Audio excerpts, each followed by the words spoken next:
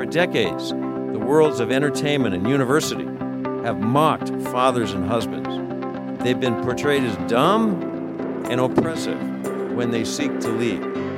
Men have been shamed for even imagining that the Apostle Paul might have been onto something when he said men are called to be fathers. And what it means to be a man is to be called to be a father, either biologically or by adoption or spiritually, a spiritual father. Welcome to the Acton Vault Podcast, a product of the Acton Institute for the Study of Religion and Liberty. I'm Gabriel Jaja, producer. That was Dr. Gerald McDermott speaking on the degradation of masculinity in our culture today and why it's so needed now more than ever. McDermott addresses the important issue of the state of public virtue and what might be done to restore it in his address at Acton's Reclaiming the West Public Spirit and Public Virtue event in Washington, D.C. on December 6, 2017. You can find additional resources in the show notes of this episode, as well as previous episodes on our website at acton.org/podcast. If you like this program, you can help us reach even more listeners by sharing it with a friend and leaving us a 5-star review on Apple Podcasts. We welcome your comments as well. Acton Vault is available on Apple Podcasts, Google Podcasts, and Spotify. Can public virtue be revived? Well, we've heard some great talks this morning and this afternoon. I think we know what must be done. The question is, can it be done? And how in the world it could all be done? Or is this conference merely an academic exercise shuffling the lounge chairs on the deck of the Titanic? I think we risk that danger if we neglect a cultural connection that we mentioned in passing today, but which is far more important than I think we might have realized. Now, to be provocative, let me put it like this. Our republic is failing because of a failure of masculinity. Not machoism, not chauvinism, but the classical and biblical conception of man as a servant leader. Soft churches have driven men away, and they have helped perpetuate a culture of feeling that undermines classical notions of manhood. The public virtues, and we're talking about public virtue at this conference, have diminished to the degree that masculinity has been attacked and ridiculed. Now, more on all that in a bit. I want to start with America's greatest religious mind, Jonathan Edwards. The 73-volume Yale Critical Edition of his works suggests his stature as the greatest theologian of the Americas ever, and it's not just me saying that, and the most influential American philosopher before the 20th century. But his analysis of human psychology and his philosophy of history can help us, I think about how the Titanic can be saved from going down. Now, Edwards argued that there can be no major change in public virtue without a pervasive change in private virtue, and that private virtue will not change in any sort of lasting way without the renovation of the soul. But individual renovations of the soul are not enough if society is to be renewed. Societal, which means its resulting political renewal, requires a cultural rebirth. And that comes from religious awakening. Now, Richard Newhouse recognized this decades ago when he observed that the root word from which culture comes is cult. This should, religious cult. This should not surprise us. The founders recognized this connection. Religion is what drives all cultural change. Bad religion produces sick culture, and sick culture gives birth to a diseased polity with malignant conceptions of liberty and law. On the positive side, the founders were convinced that moral virtue was necessary to the health of the republic, and that only a certain kind of religion, that which teaches duty, could produce that moral, and we would say public, virtue. As George Washington put it in his farewell address, of all the dispositions and habits which lead to political prosperity, religion and morality are indispensable supports.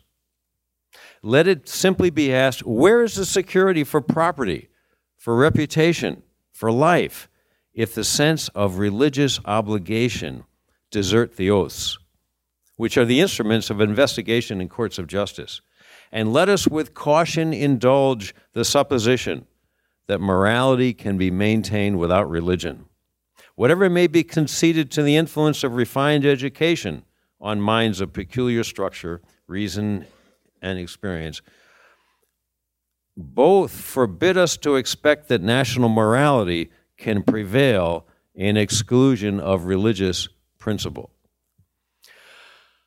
We neglect the wisdom of Washington to our great peril if we think that getting the right ideas about religious and economic and legal liberty can sustain us without a cultural and therefore religious awakening.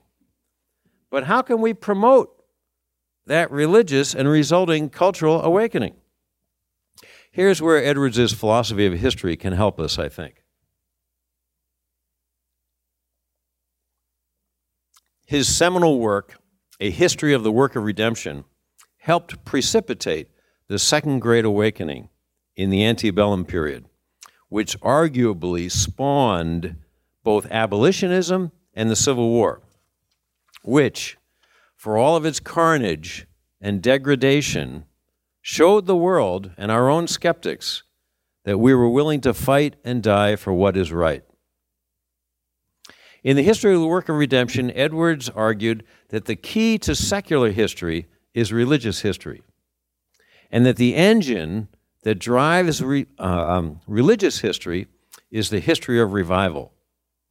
God is in charge of history, directing it in ways that are mostly inscrutable to human minds. But in both Scripture and in our own historical hindsight, we can see an all-important pattern that God uses religious revival to direct the course of history. Look at the history of Israel, said Edwards. Its beginning and later history were driven by many and major revivals of religion in the family of Abraham. Whenever the patriarchs and then the kings of Israel fell away from the God of Israel, true religion was corrupted, public virtue rotted from the inside, and Israel was subjected to conquest and exile. But then there came, often enough, revivals of true religion. These led to renewals of the covenant. Think of the covenant renewals under Joshua, and then David, and then Josiah, and Hezekiah, and Ezra, and Nehemiah, which led in turn to societal renewal and returns from exile, both figurative and literal.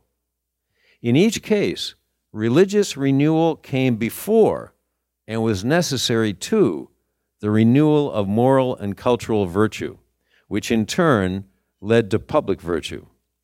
Now, Edwards argued that the rise of Christianity in the first century was a massive religious revival. It took a long time, but little by little, it changed the course of the secular Roman Empire, and by the 4th century, conquered that empire. Culture and politics were forever changed. That 4th century AD revolution, Constantine's triumph, was itself a massive religious revival. Sure, there were many who started going to church because it was politically advantageous, yes, but there were many more whose souls and virtues were transformed because of a public church that was creating its own culture. There would have been no medieval Christendom, which with all of its faults, including especially persecution of Jews, nevertheless was the womb for nascent political and economic freedoms and produced artistic and philosophical and theological masterpieces that continue to dazzle our postmodern minds and enrich our own cultures.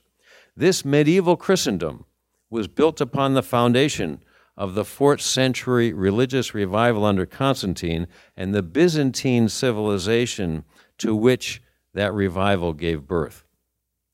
Then, said Edwards, was the revival called the Reformation.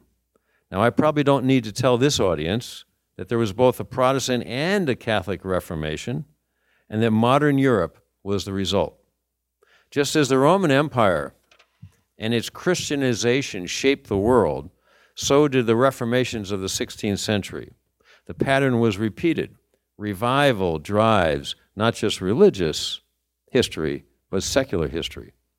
Now, Edwards did not say, but even secular historians do say, that there would have been no American Revolution in the 1760s, that revolution of the mind, or the revolution of the 1770s, the revolution of bodies and blood, without the revolution of spirit in the 1740s, called the Great Awakening. Before the Awakening, colonials thought of themselves as New Yorkers and Massachusetts men and Virginians, but after so many experienced the same awakening under the preaching of evangelists who went from colony to colony, men and women thought of themselves as Americans, united in a new and fundamental way with people of the other colonies. Revival drove history. Over on the other side of the pond, the English Awakening, led by George Whitefield and John Wesley, not only brought new religious fervor to England, but changed its mores, its culture. By 1740, England, or let's say 1730, England was morally decadent and spiritually moribund. Drunkenness was rampant. Gambling was so pervasive that one historian called the England of that day a vast casino. Infants were left exposed in the streets. 97% of babies born to women in the workhouses died before adolescence.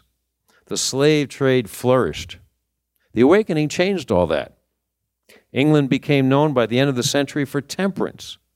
Gambling was discredited. Infant mortality plummeted. And a vast middle class emerged that was devoted to God and morality. Parliament stopped the slave trade in 1807. Arguably, that stoppage of the slave trade would have been impossible without the English Awakening. Then there was this second Great Awakening, once more across the pond over here in America, that lasted from 1799 to the Civil War. Historians agree that this new religious revival produced scores of voluntary societies that we heard about this afternoon, and that the most momentous among them was the abolitionist movement, apart from which there would have been no Civil War. The vast majority of abolitionists came to the conviction that slavery was sin, and that they'd been convicted of that, not merely convinced, they would say, by the Holy Spirit, who had come upon them in one of a myriad of Second Great Awakening religious meetings. Arguably, the civil rights movement in the 1960s was fueled by the post-World War II revival of religion in the 1950s. Now, it's well known that the most potent leaders, of the civil rights movement were religious leaders, rabbis, Christian theologians, and pastors. Martin Luther King always said the media kept getting him wrong. He was not a civil rights leader. That's what the media always wanted to call him. You're a civil rights leader. He said, no, I'm not a civil rights leader. I'm a pastor in the black church, and that's why I do what I do. He did what he did because of the gospel, he said, and the gospel's promises for whole societies, not just individuals. So, if at this conference we are to have any chance of translating our ideas about liberty and democracy into real change for this republic, I would suggest we must think about how in the world religious revival comes about. That's what Edwards would say and what he did say. And before I say what Edwards taught about the how, let me make one other critical connection, if I may. And that's the connection which some folks here today, some of our speakers have mentioned, between public virtue and robust churches. Now, by robust, I mean the churches that are willing to challenge the dominant culture where feelings are supreme. I mentioned at the beginning of the talk the line that the founders drew between true religion, that which teaches duty, and not the supremacy of the self. The line between true religion and the morality which is necessary to support the American Republic. The problem is that all too many of the churches in America have become soft, emphasizing feelings more than doctrine, especially when orthodox doctrine conflicts with what is politically correct. This is one of the principal reasons why high proportions of men have dropped out of the churches. As a result, increasing numbers of their children are dropping out. I'm sure you've heard that the biggest sociological change in American religion in the last 15 years has been the rise of the nuns.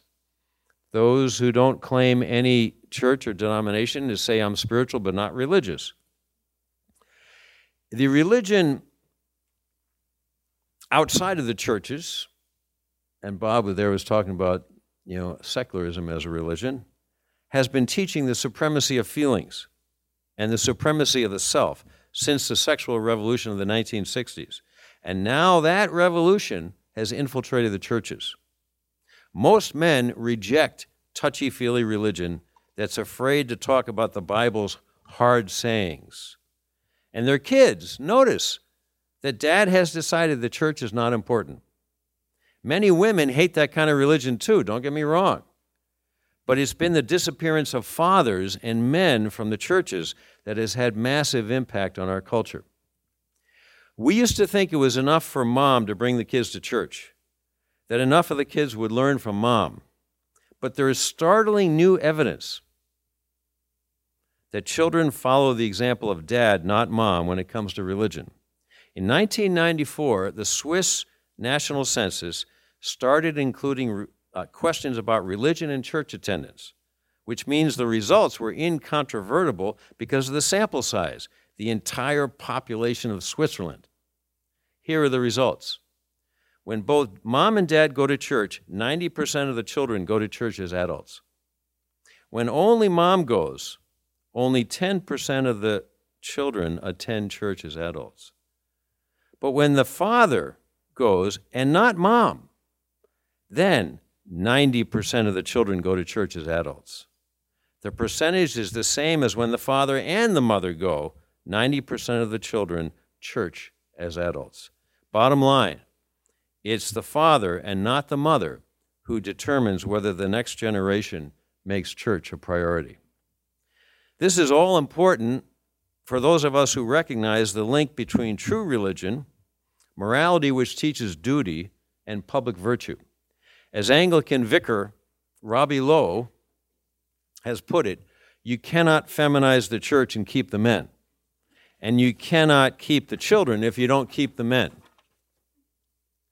By feminized churches, he means churches that drive men away by preaching a soft gospel. Now, feminization is a good thing when we're talking about the development of girls and the maturity of women.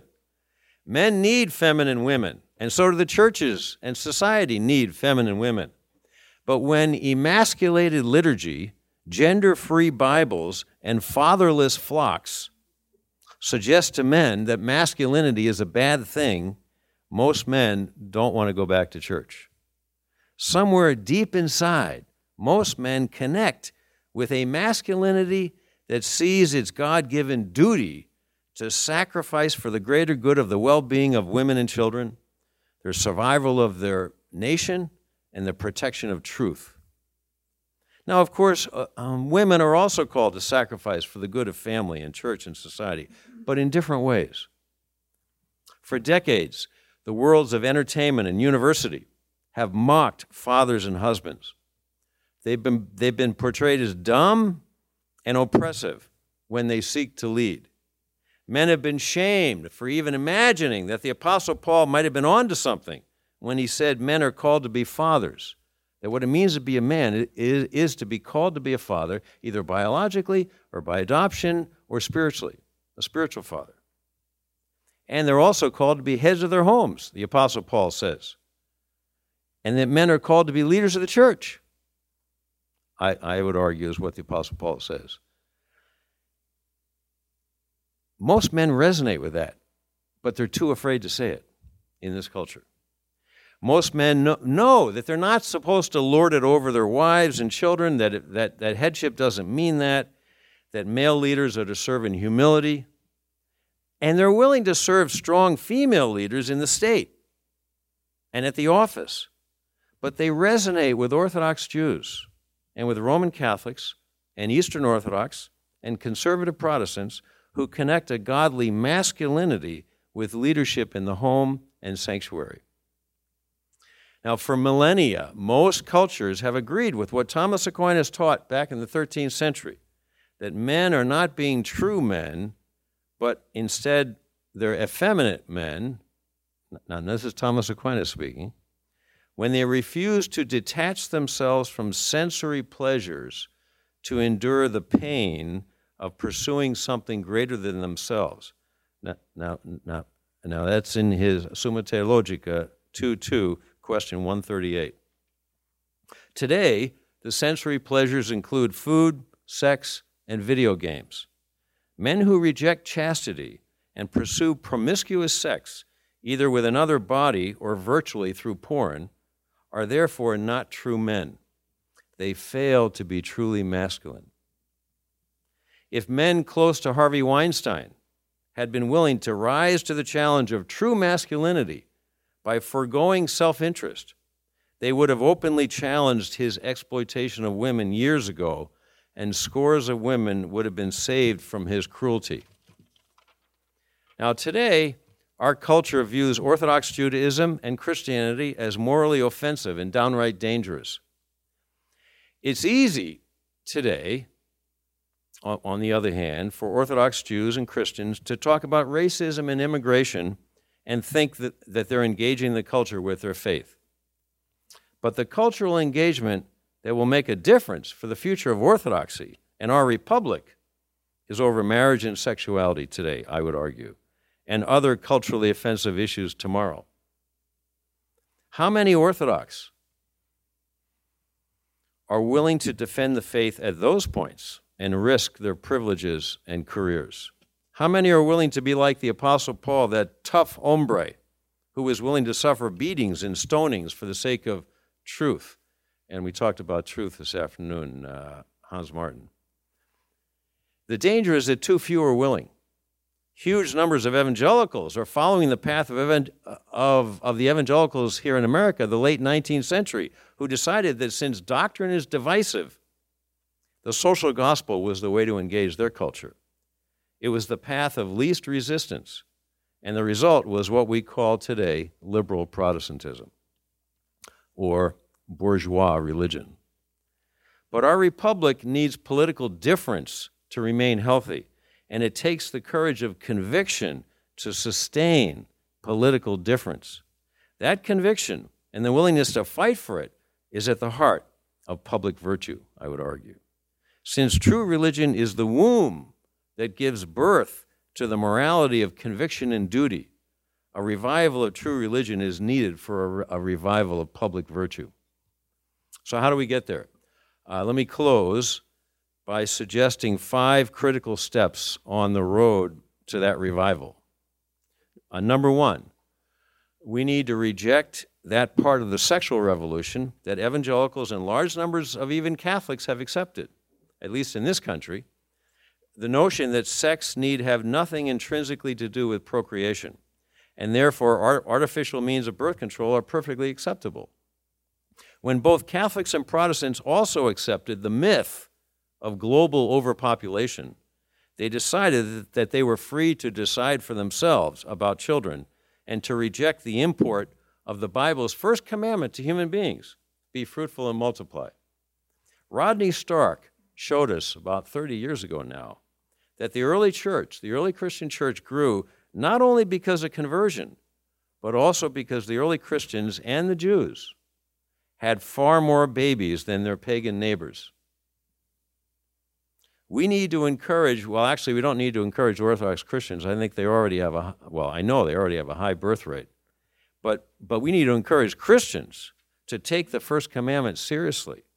For as Mormons have shown us, both church and society prosper when religiously serious parents have more children than the replacement rate, which is 2.1 per woman. Number 2, we must catechize our children and adults. Synagogues and churches need to teach that Sabbath should include both worship and religious education. Properly catechized people are disproportionately engaged in the public square. And those religious voices are absolutely necessary to a healthy democracy. As Robert Wilken has argued, it's more important that Christians build Christian culture than try to change non-Christian culture, finally, when you get right down to it.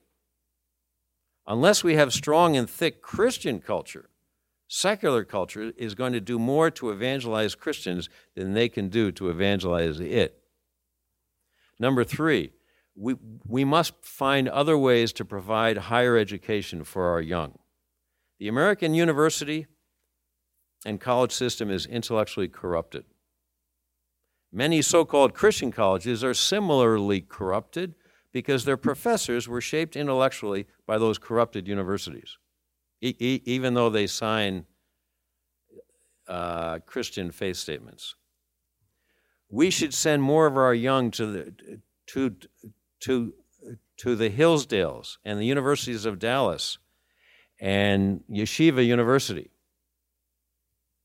We should encourage more of our young to enter the trades, as Bill was saying this morning, where they are free religiously and can support their large families.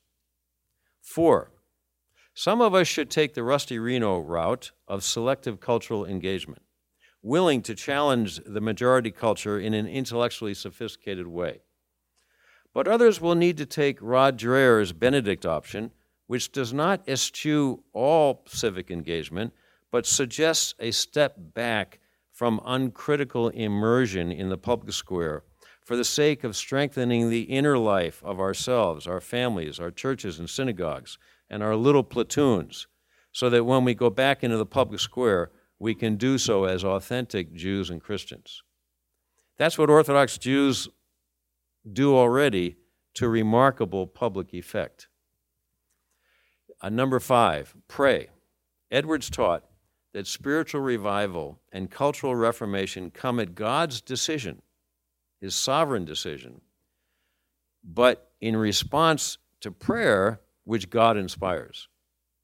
Edwards called for concerts of prayer in which churches across the land agree to pray for national revival on the same day every month. He said that widespread disgust, and I think most of us are disgusted by the state of the church and nation, are signs that the Spirit is moving. So it's good to be disgusted. That's a Holy Spirit consciousness. I don't want to say feeling. What Christians then need to do is to agree to pray in concert for revival. This is what Christians did after the American Revolution, when American Christianity was at a low ebb, as Rodney Stark has also shown. Revival broke out in 1799, and the rest is history. The Second Great Awakening changed America forever. Let us pray for a new awakening. Thank you.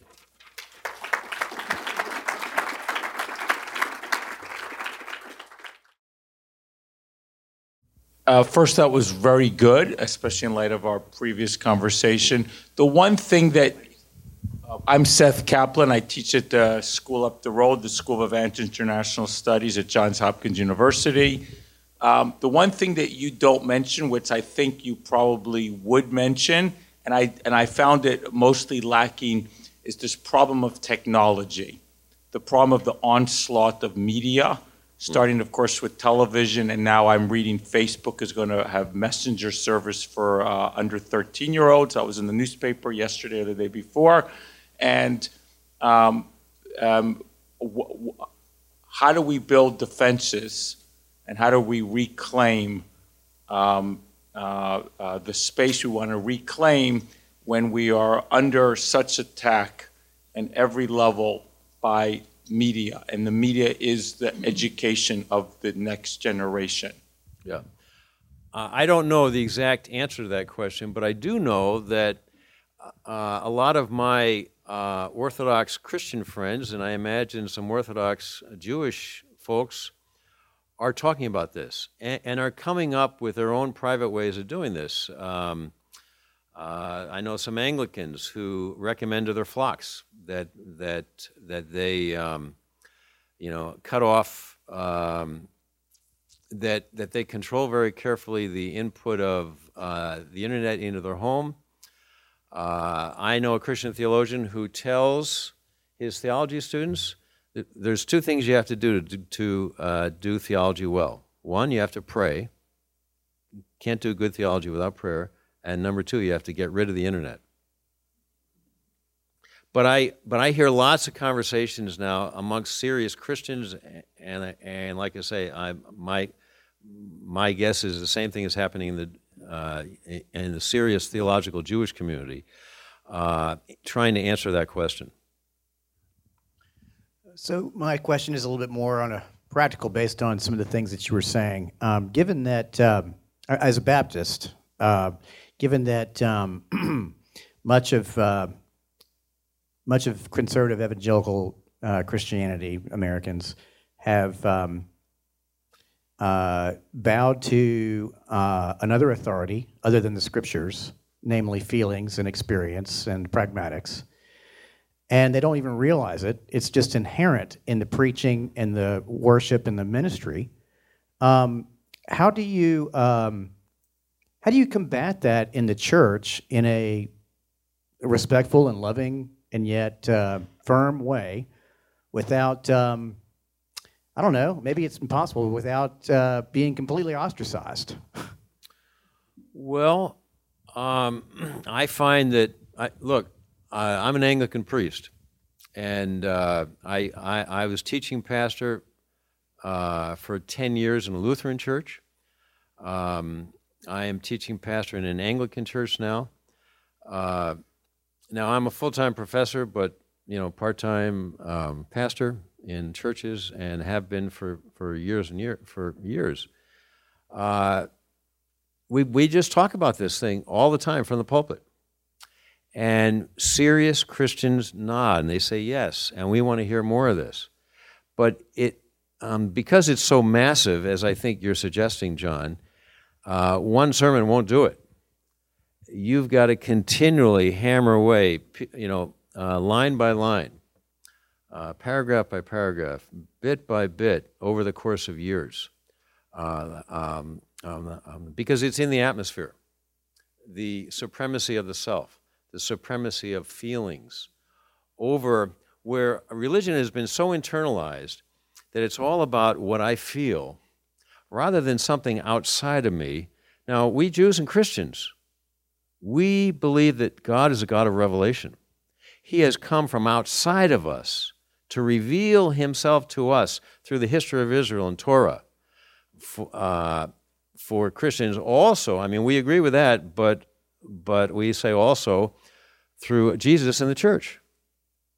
So God comes from outside of us, and in my tradition, through the liturgy and the sacraments, from outside of us. And this is so foreign to the modern Christian mind, which is all about God inside of me, which you could say is a Gnostic conception. So the pastors, the priests that I've worked with, we work on this all the time. God comes to us. God's a God of history. The God of Israel is a God of history who works in history outside of us. It doesn't matter what I think. It doesn't matter what I feel. God is working in history despite me. And the question is whether I'm going to catch up to him. How you doing? I'm Sean Riley. Sean. I want to defend you real quick on the manliness point. I think if you look at the whole question of today has been on virtue. If you look at the etymology of virtue, it means manliness from the Latin, right? So I think it's important, and piggybacking off of what you just said now, I think that one of the ways to reconnect men to the church is through the liturgy. And the reason why that is because I was raised in a non-denominational, sort of a motivist church. I'm now a Catholic. Why? Because I experienced, the way that I experienced church was necessarily a motivist. And if I didn't get that emotion, I felt sort of bad about myself. Yeah. And so I realized in returning to liturgy that the sacraments work objectively. It doesn't matter whether I feel it or not. I mean, hopefully I do, and I should, and so forth. I should respond to it, of course, but not always. And the sacraments work objectively in that sense. So I think liturgy and a return to kind of some kind of sacramental view of the world can help to reconnect that. So that's my statement, but comments would be welcome too. Well, yes, and I tell you, I've started talking about this, the problem of a lost masculinity and a lost sense of manhood, and whenever I speak on this, I get incredible response from men. Men have felt so beaten up in the last few decades by the culture, by scholars. It's to have someone say that it's not bad to be masculine. It's not bad to think of yourself that God has called you to be a leader in your home. Now, that doesn't mean that you make all the decisions. It doesn't mean that you dominate the home. It means you take spiritual leadership of your home. You pray for your wife and kids every day. You make sure your wife and kids get to worship and education on the Sabbath. That's what it means to be. That's what it means to be a spiritual leader. And so many men say, "Oh, wow, I never realized that. Whoa, yeah, I can do that. Ah, yeah." And men don't know how to be men. And I think this is a pervasive cultural problem. What kind of social pathologies do we have in our society today from fatherless young men, fatherless young women? Most of our social pathologies would plummet to almost insignificance if men stood up and became fathers, if men became true men. Michael Maybach. Thanks, Jerry. Excellent talk. Thank you. My question is really the problem of equality. I think part of what the attack on masculinity has been the equalization of the two sexes. For example, why is the prayer Our Father?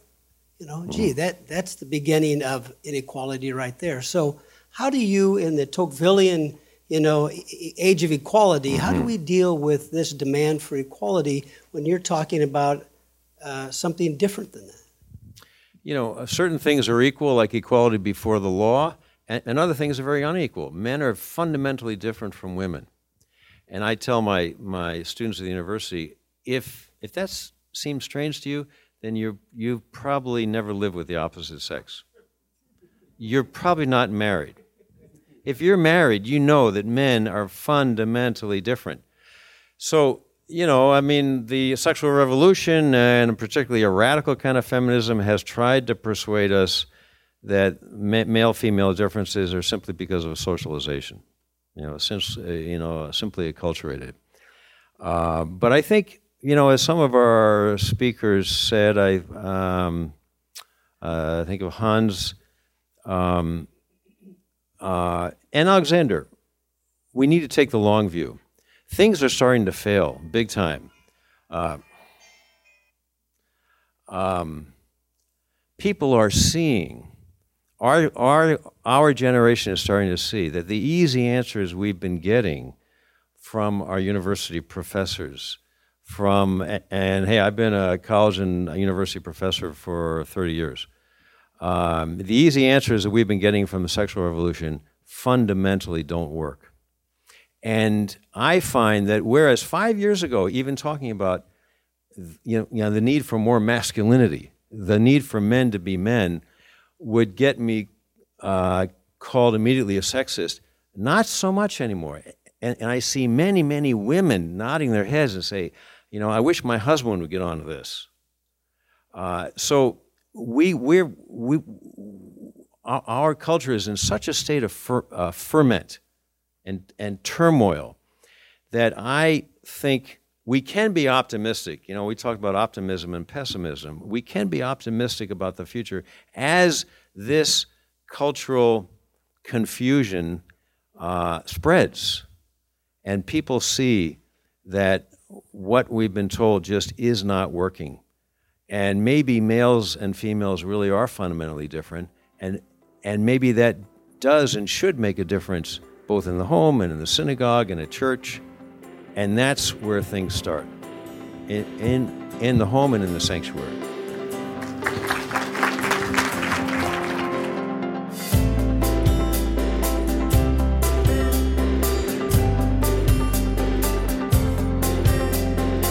As always, thank you for listening. Our team loves putting this podcast together for you. It's encouraging to hear from our listeners. Feedback is incredibly important to us because it lets us know what you like to hear more of. If you're familiar with our past content or have attended an Acton event and would like to see it in a future episode, you can email us at producer@acton.org. Until next week, for Acton Vault, I'm Gabriel Jaja.